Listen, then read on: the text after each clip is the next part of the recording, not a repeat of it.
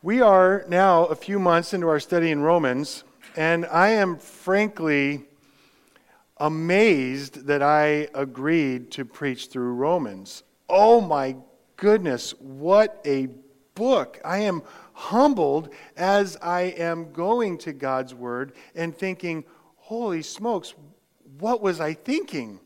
Could have preached something easy like Leviticus or something. Now, the gist of Romans is straightforward enough. The one who by faith is righteous shall live. And then implications that come from that. And the big idea that I said now several months ago as we were beginning Romans is that trust in the cross is power for life. You want power for your life? You find it in trusting in the cross. And tracing the meaning and the connections in Romans is available to anyone and everyone who is humble enough to pray, to seek experienced guidance, and to above all read what Paul wrote carefully and repeatedly. Romans is available to anyone and everyone who wants to come and learn from Paul. And you have heard me several times over the last couple of months be enamored with how Paul fits a tightly step-by-step woven argument through Romans. And it's wonderful to see how this works. But I'll tell you what, the last couple of weeks, I have been just floored realizing it's not just step by step that Paul goes, it's one unity. And how God has weaved through his apostle Paul the truth that connects chapter 6 with chapter 3, with chapter 9, with and just seeing how all these pieces fit. It's almost like it was the inspired word of God. And here we come to Romans chapter 6. The first church that I interned was Judson Baptist Church, and Pastor Mark and I would meet fairly regularly, and we would talk about any number of things. And one particular time I sat in his office, the thing that came up was fighting temptation, was mortifying sin, was taking steps to help us to take time to be holy. And his advice was to memorize Romans chapter 6. And immediately he set about giving me a whole chapter 6 from the NIV from memory. No, I never did. But it is a marvelous chapter on overcoming sin, on fighting temptation. And I am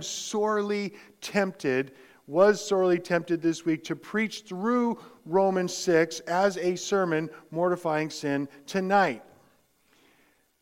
But I believe I would have been failing you and ignoring what is perhaps the most significant theme in Paul in all of his letters. And I would have been making it more difficult for you to kill sin and live in Christ.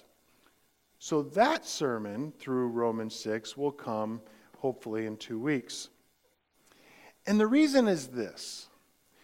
One of the sermons I listened to in preparing for this was by Sinclair Ferguson, and he was commenting on the fact that there are no commands in Romans before you get to Romans 6:11, and that there are no more after you get past 13 until you get to Romans 12. And I'll paraphrase what he said. Only after a solid understanding of the good news is received, only after a solid understanding of what it means to be saved by grace is received, is it safe to give the imperatives to the people of God. What he's saying there is we need to understand we are saved by grace through faith. And then for believers, he was talking about believers, then we can look at the various commands of Scripture. Now, Pastor Benji is diligent to give us the good news week after week after week. And you and I are wise to hear it.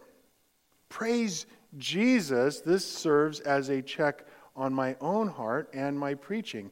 I need to remember more often to preach the good news to my own heart and to preach that good news to yours as well. To preach that God loves me and that I am safe in Christ before calling to mind all the commands of the New Testament, which are rightly and healthfully and helpfully there, is crucial. Preach the good news. You are safe and you are loved. After you understand that, we can go to the imperatives. For example, my daughter likes to pick the skin on her fingers. And so at night, when I'm sitting there reading books to her, I notice that she's doing this, and I often tell her, don't pick the skin on the end of your fingers or else you're going to get owies. Well, one night, not too long ago, I was doing this, and I noticed her picking her fingernails, and then she noticed that I noticed she was picking her fingernails, and she immediately hid her hands.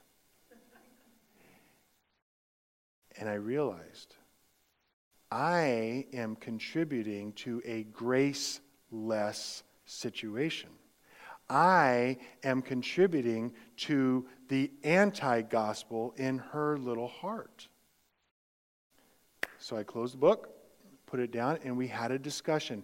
And we talked about what it means that God the Father loves us no matter what we do or don't do. And I said, sweetie, I love you no matter what you do or don't do.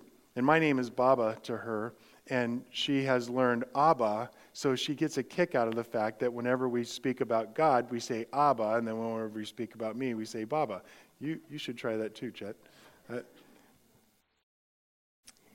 But I have a question. Why is it that God the Father loves us no matter what we do or don't do? This is not some ivory tower question. This is central to our faith.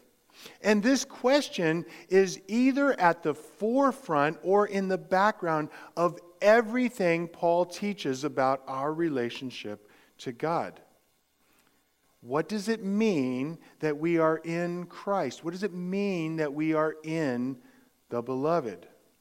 Now, there's no way we're going to tackle this entire issue. So tonight, I simply want to help us understand what Paul is getting at in this passage and how it relates to the passage immediately before in Romans 5:12-21. And I believe that Paul brings this up. He brings up this idea of being in Christ. He brings up the idea of being in the Beloved so that we would know, then trust Jesus. So, I'll go through our passage tonight with a very specific agenda in mind. We will circle back again in 2 weeks and get at what he says regarding fighting sin next time. But tonight, we want to see what we can learn about what it means to be in Christ and how knowing that we are in Christ and all that being in Christ entails, it will prepare us to fight temptation when we face it. So in one sentence, Romans 6:1-14 teaches us that in Christ, believers are free from the slavery to sin and free to walk in the newness of life His grace gives. Therefore, we must trust Jesus and so walk. Let's look at the start of our passage, verses 1-4. What shall we say then? Are we to continue in sin that grace may abound? By no means. How can we who die to sin still live in it? Do you not know that all of us who have been baptized into Christ Jesus were baptized into His death? We were buried, therefore, with Him by baptism into death, in order that just as Christ was raised from the dead by the glory of the Father, we too might walk in newness of life. Now, our passage today addresses a question that has been asked by believers and non-believers for at least 2,000 years. And that question is this: if we're saved by grace, if all of our sins can be forgiven, Why listen to the law? Why care about any kind of rules? And Paul's answer is simple. In Christ you died to slavery to the law and are free to pursue what he calls newness of life. We will be emphasizing that phrase next time.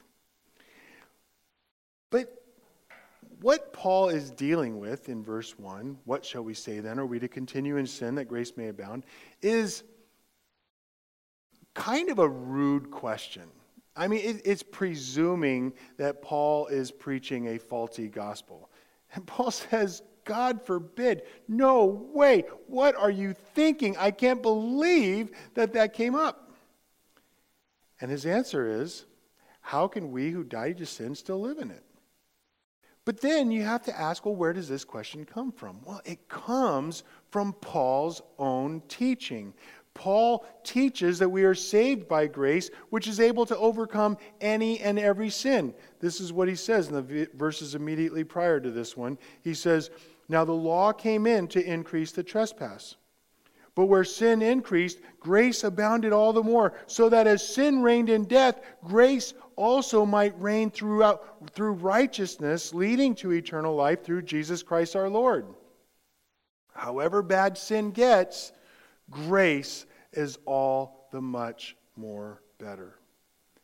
Hear that, my friends. Hear that. No matter how deep the sin, no matter how bad your sin is, go to Jesus. His grace is greater than all my sin. Amen? More than one preacher and commentator has noted that this question, are we to continue in sin that grace may abound, is natural when the good news is preached well. The gospel is astounding. The gospel is just crazy from a human perspective. The gospel is amazing grace. You mean I can be free from all the penalty of all my sin? Yes, that is exactly what the Scripture teaches. The gospel is the good news that any and every sin you can commit can be forgiven if you turn to Christ with faith. Because Paul has preached this message since chapter 3, verse 20, he doesn't bother repeating that part of the message. Instead, he focuses on the fact that once this is true of us, once we have been justified, declared righteous, once we are in a right relationship with God, then we are in Christ. And we therefore have a new source of life. Very different from the source of life that was found in sin. Note with me 3 phrases in these 4 verses that we'll come back to next time we preach. He talks about continuing and living in sin, and then he contrasts it with this idea of newness in life. Paul spent the last half of Romans 5 talking about the contrast between being in Adam and being in Christ. In Adam, we continue in sin. In Christ, we walk in newness of life.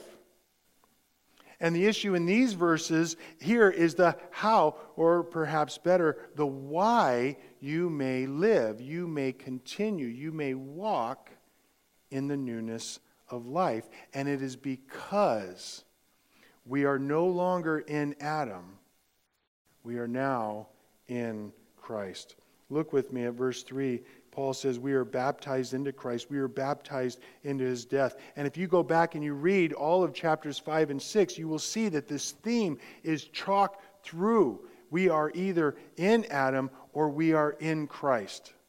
And this idea of being in Christ, or as the theologians call it, union with Christ, Wayne Grudem helpfully describes for us. He says, union with Christ is a phrase used to summarize several different relationships between believers in Christ. And it's through these relationships through which Christians receive every benefit of salvation. These relationships include the fact that we are in Christ. Christ is in us. We are like Christ. We are with Christ. Now, I'm not going to attempt a better definition than that, but I simply want to note that this concept is central to Paul, and we should understand first and foremost that every spiritual blessing is ours because God thinks of us as in Christ. Allow me to explain. In Romans 5:12-21, we learn that Paul sees humanity existing in two groups of people. Those of us who are in Adam and those of us who are in Christ. Red, yellow, black, white, male, female, rich, poor, slave, free, married, unmarried. All of these distinctions remain, but here's the catch. They are morally insignificant. It just flat doesn't matter. You can be any of those or any combination of those, and God still sees you first and foremost either as in Christ or as in Adam. That is the single most important distinction. Every mother's child then is born in Adam. We are born under the reign of death because we are Adam's children and therefore stand guilty under sin. But those who are born again, those who have trusted the promises of God for them in Christ, find themselves no longer in Adam, but instead in Christ. And now we receive the grace and the righteousness and the reign of life in us because we are in Jesus. Now, I want you to hear this remarkable, beautiful poem. Ephesians 1:3-6. Blessed be the God and Father of our Lord Jesus Christ, who has blessed us in Christ with every spiritual blessing in the heavenly places, even as He chose us in Him before the foundation of the world, that we should be holy and blameless before Him. In love, He predestined for us for adoption as sons through Jesus Christ, according to the purpose of His will, to the praise of His glorious grace, with which He has blessed us in the Beloved. My friends, Paul sees every single spiritual blessing that you enjoy as a result of the fact that you are in Christ. So along with John Frame and Sinclair Ferguson, I contend that all biblical theology, so far as God's interaction with mankind is concerned, has this idea of being in Christ as the foundation. Now, what does that have to do with us? If the idea of being in Christ is a central fact of theology, the central response of the Christian is to know and trust Jesus. Knowledge, as we find it here, especially in verse 3, do you not know? Knowledge in Scripture usually falls into a moral category. In other words, knowledge in Scripture is almost always something that you will be held accountable for. You will be held accountable for what you know. You will be held accountable for what you choose to forget. You will be held accountable for what you just flat ignore. God has made Himself as plain as is needed, and He eagerly reveals to Himself more to those who want to have Him reveal Himself.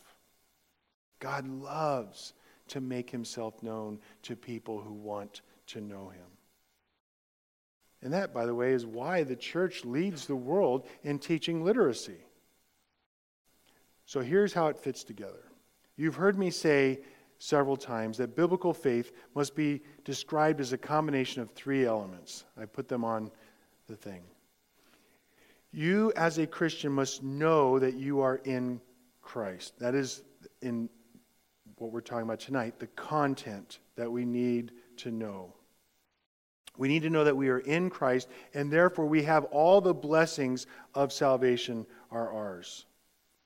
Which is why, when our culture wants to start talking about some Jesus that is weakly defined or is not the scriptural Jesus, we can safely say that Jesus ain't going to save nobody. Then we must not only know some content, but we must acknowledge that these blessings are in fact for us. We must believe that they are ours already and rest. Rest. Just be thankful. Believe. Put it in our heads, knowledge, and then believe. Make it so in our hearts. And then we must trust. We must take God at His word and take great risks for the great God who loves us and will never leave us nor forsake us. It is having this kind of knowledge in action,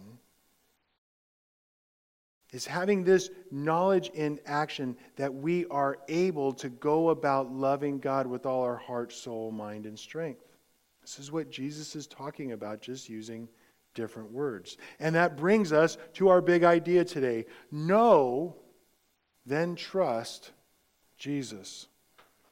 Now, been dealing with the question, well, what about the natives in Australia? They don't know all this stuff. How much do they need to know? We are a seminary. We argued back and forth all the time. Did you guys do that too, Benji? Argue about that? Yeah. It was dumb. But God knows the answer to that. I don't need to know. What I do know is that you and I have no excuse. You and I have no excuse because, as Pastor Benji brought up this morning, we all have how many translations of the Scriptures in our house? How easily available is it to us on our phone, our toys, whatever? In fact, I'd go so far as to I think God allows Facebook in part because He wants to remind us just how absurd it is that we don't know more about God than we do. Ouch. That gets into meddling instead of preaching. Furthermore, as you go to God's Word, you will learn to know Him better. He will reveal Himself to you. And you will find, as you are going to Him in His Word, that He is a loving God. And He is incredibly giving, and He blesses us in spite of us. And then you'll find in Scripture that He is faithful, and He keeps His promises, and He even goes beyond that. He gives us far more abundantly than we can ever imagine. As we go to God's Word, as we go to God's people who are immersed in His words, we will know Him better, and we will therefore love Him and trust Him more. Then we will know Him and trust Him, and we will see how this continues. Verse 5 and 6. Paul writes, "For if we have been united with Him in a death like His, we shall certainly be united with Him in a resurrection like His. We know that our old self was crucified with Him in order that the body of sin might be brought to nothing, so that we would no longer be enslaved to sin." Now, when we get to verses 5 and 6, we need to remember the tight connection it has to Romans 5:12-21, which I can't repeat here, and I feel bad because it was like a month or more ago that we preached through it. I'm sorry. That's the way it happens. But what we see is Paul is continuing what he was saying in 5:12-21. And when he says the old self here, he's referring to the in Adam he described there.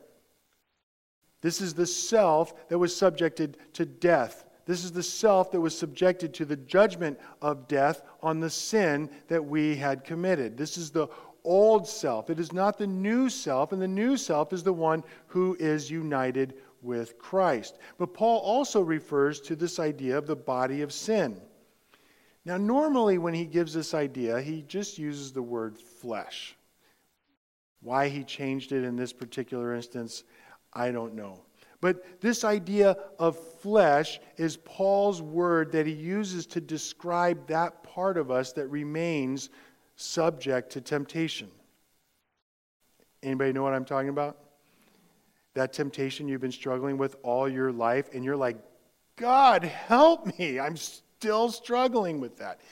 That is what Paul is talking about when he uses the word flesh, and this time he says body of sin.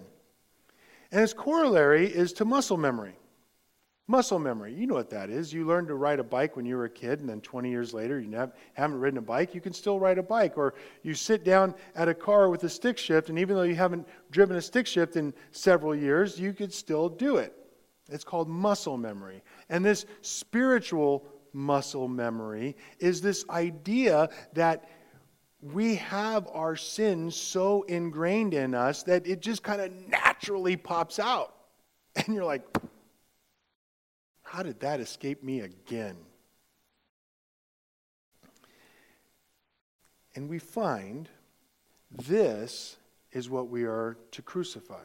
This is what we are to put to death. This is that part of us, of flesh, that cannot please God. And so here we see that Paul ties this flesh to our old self, the self that was in Adam. So no longer are we slave to this self. We're still subject to it. We're still subject to temptation.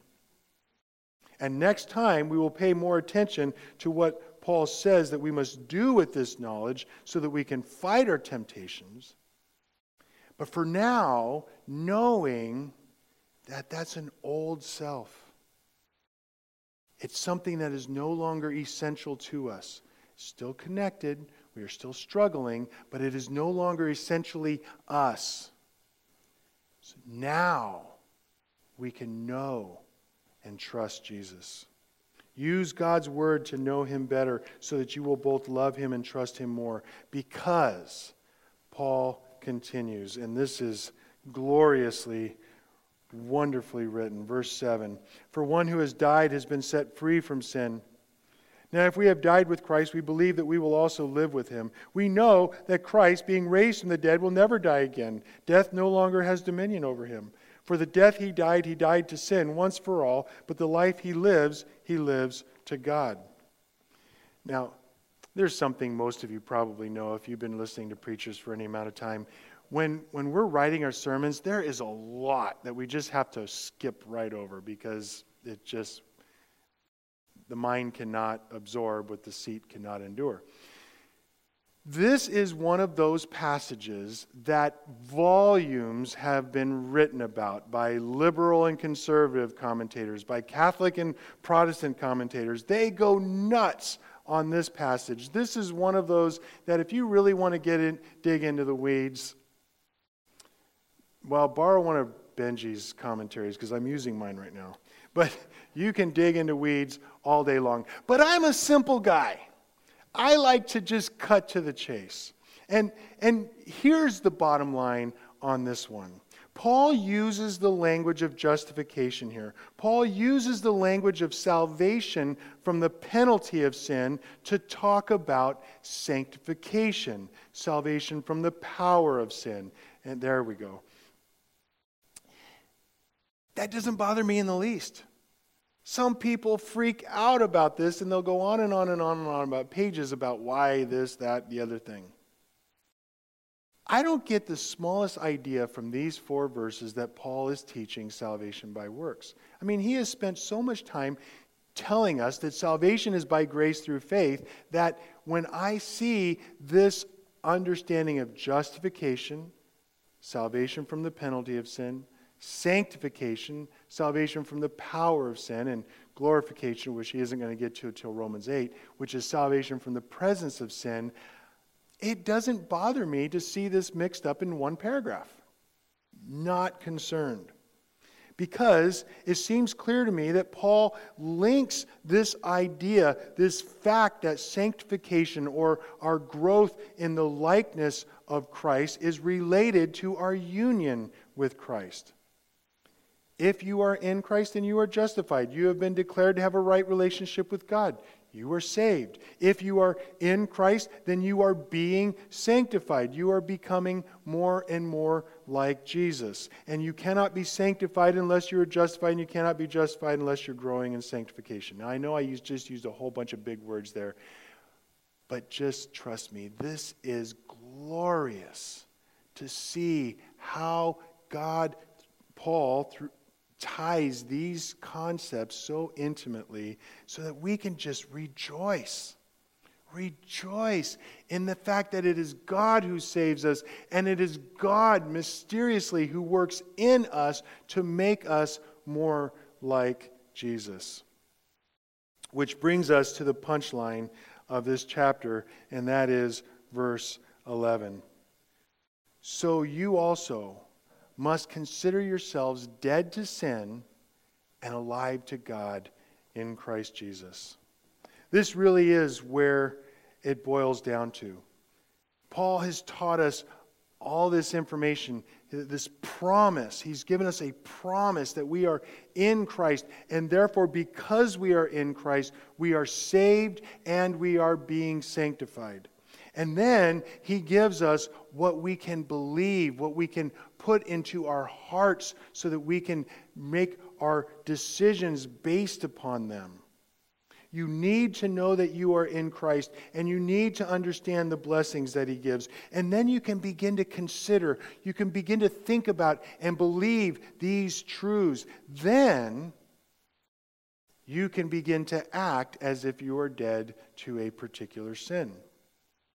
If you struggle with gambling, if you struggle with gossip, if you struggle with lust, if you struggle with coveting, remember, and this is where we're going to land hard next time, remember, you are free from the guilt of that sin, and you no longer live in it. When you realize that you are dead to the guilt of your sin and you no longer live in it, this is the first step, and you become free from slavery to that sin. Notice, not free in perfection ideas, because we are still, idiots. And we keep going back to that sin, don't we? But we are free from slavery to that sin. And then in the next verses, Paul expands on this and he clarifies what he's saying. He says, "Let not sin therefore reign in your mortal bodies to make you obey its passions. Do not present your members to sin as instruments for unrighteousness, but present yourselves to God as those who have been brought from death to life, and your members to God as instruments for righteousness." Yes, there is his secret, and he gives it in a couple of different places, and we will talk about specific strategies next time as we complete Romans chapter 6. But before we leave tonight, there is one last clarification, and I hope that it will give you freedom as you pursue God this week. Verse 14, Paul says, "For sin will have no dominion over you, since you are not under law, but under grace."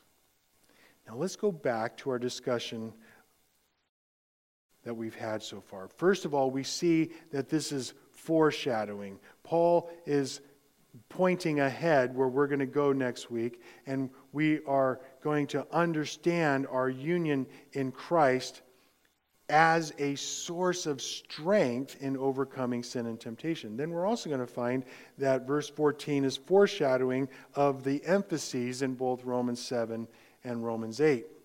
We're going to spend a lot of time understanding the implications. But what we see here, pointing backwards, is that we are no longer in Adam. We are in Christ. We are no longer in Adam. Sin will have no dominion over you. You are no longer under law. Instead, you are under grace, because now you are in Christ. And it is grace, not law. It is grace, not law, that empowers you to overcome temptation. The psalmist understood this. If you, O Lord, should mark iniquities, O King, who could stand? But with you there is forgiveness, that you may be feared. Because you are freed from the penalty of sin, this is by grace through faith, you are also being freed from the power of sin, which is also by grace through faith. And so you and I can live in such a way that our life reflects the truth that our first priority is pleasing the Lord. And it is this kind of holy fear that shows you how to know and then trust Jesus. So consider yourselves dead to sin and alive to God in Christ Jesus. Consider the implications while you sit at home tonight. Then picture yourself going through one or more of the various temptations that you struggle with regularly.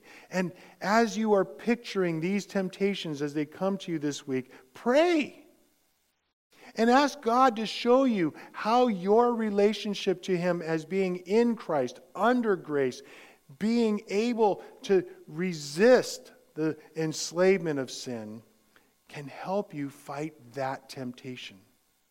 Because then, as you go through the week and these temptations come, you will have already thought these things through. You will know the promises of God for you in Christ. You will consider them and believe them in your heart, and then you will take steps to doing it for God's glory and for your joy and the growth of His kingdom. Lord Almighty, Lord, I am always humbled when I come to passages like this because I am not free from sin, not by a long shot. And I know it is grace, not my law, not my commitments, not my fears of being found out that will drive that sin for me. It is grace, God's grace. Lord, I pray that you would enable us through this week to turn to your word, to turn to you so that we know you better and therefore love you and trust you more. God bless us and then make us a blessing. In Jesus' name, amen.